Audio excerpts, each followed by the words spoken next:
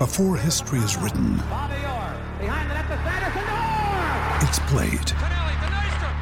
Before it's frozen in time, it's fought one shift at a time. Before it's etched in silver, it's carved in ice. What happens next will last forever. The Stanley Cup Final on ABC and ESPN Plus begins Saturday. Now on Breakfast with Pat and Heels, Heels gets his gloves off.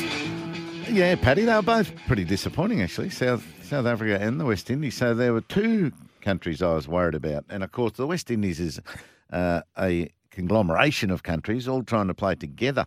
And I just thought, how do you help an ailing test match playing nation? The West Indies helped Australian cricket really well in the 80s. They came out here every year for 10 years to help, I don't know what, Kerry Packer's television maybe, but they certainly did no harm to Australia's cricket.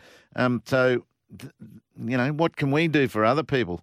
I think dollars from the ICC, the International Cricket Council, seem to have no impact or not enough impact when you're trying to improve someone's play on the field. They've had money from hosting big events. When you host a World Cup, and the West Indies have done that, and so too have South Africa, you get a lot of money out of that. And it hasn't helped. Many of these nations have always got changing coaching staffs, and both these two definitely have, West Indies and South Africa. Mark Boucher recently resigned with his coaching team. Phil Simmons from the West Indies resigned after the T20 World Cup, stayed on for the two tests, and then he's finished.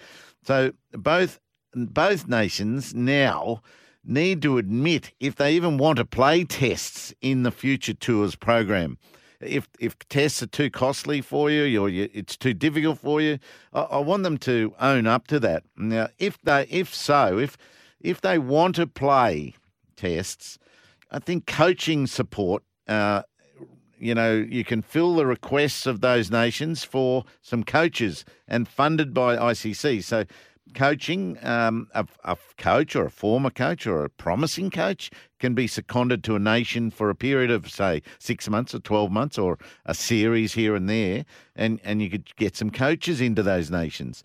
There could be a head of cricket position inserted to align the opportunities and operations of cricket and coaching and competitions in those nations and to really oversee and get them humming a little better than they might be. So head of cricket positions. The boards of these nations are quite often dysfunctional or fractured and not getting on well enough and aligned well enough. So maybe a board level contact. I reckon a board chairman, you don't want to put them in as chairman, but maybe a new view at the table of someone who's been a very successful board member might be one thing you could assist with so that the thinking starts from the top. The most beneficial way to help, I feel, is to put a player at the helm of a national team. So I propose an international player pool of players willing to do it, paid for by the ICC.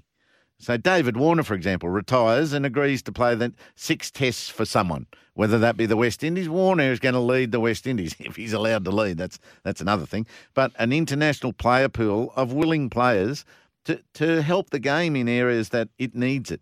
Now, so I think that's the most influence you can have, but put a player with them. Coaches haven't really worked and haven't done the job.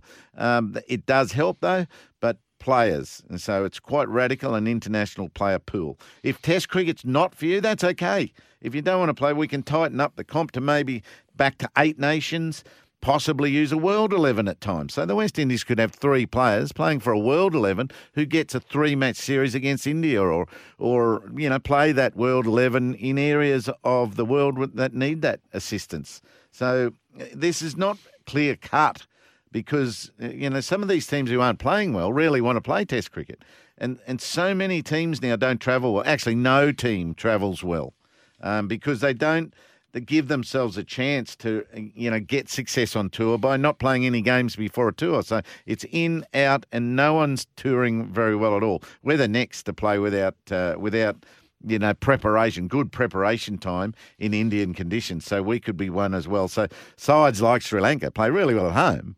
terribly away. We don't play terribly away, but we're not playing well away quite often, i.e. we haven't beaten England since 2001. So you can't judge these teams and their test performances just on their performances. So, assisting these nations is not easy, but there's 4 options we could start to help with and funded by international cricket. Yeah, there's got to be something done. I agree with you because it was very disappointing, was this whole summer of Test cricket. I'm still the traditionalist. I love the Test cricket over any other format. And just riveted, sit there, watch the first ball of the Test, whether it be the MCG, the SCG, the Gabba, whatever. But it was just a disappointing summer of Test cricket. And you want to see the other teams get better. And I know we're hard to beat. We're intimidating when we're at home and all that sort of thing.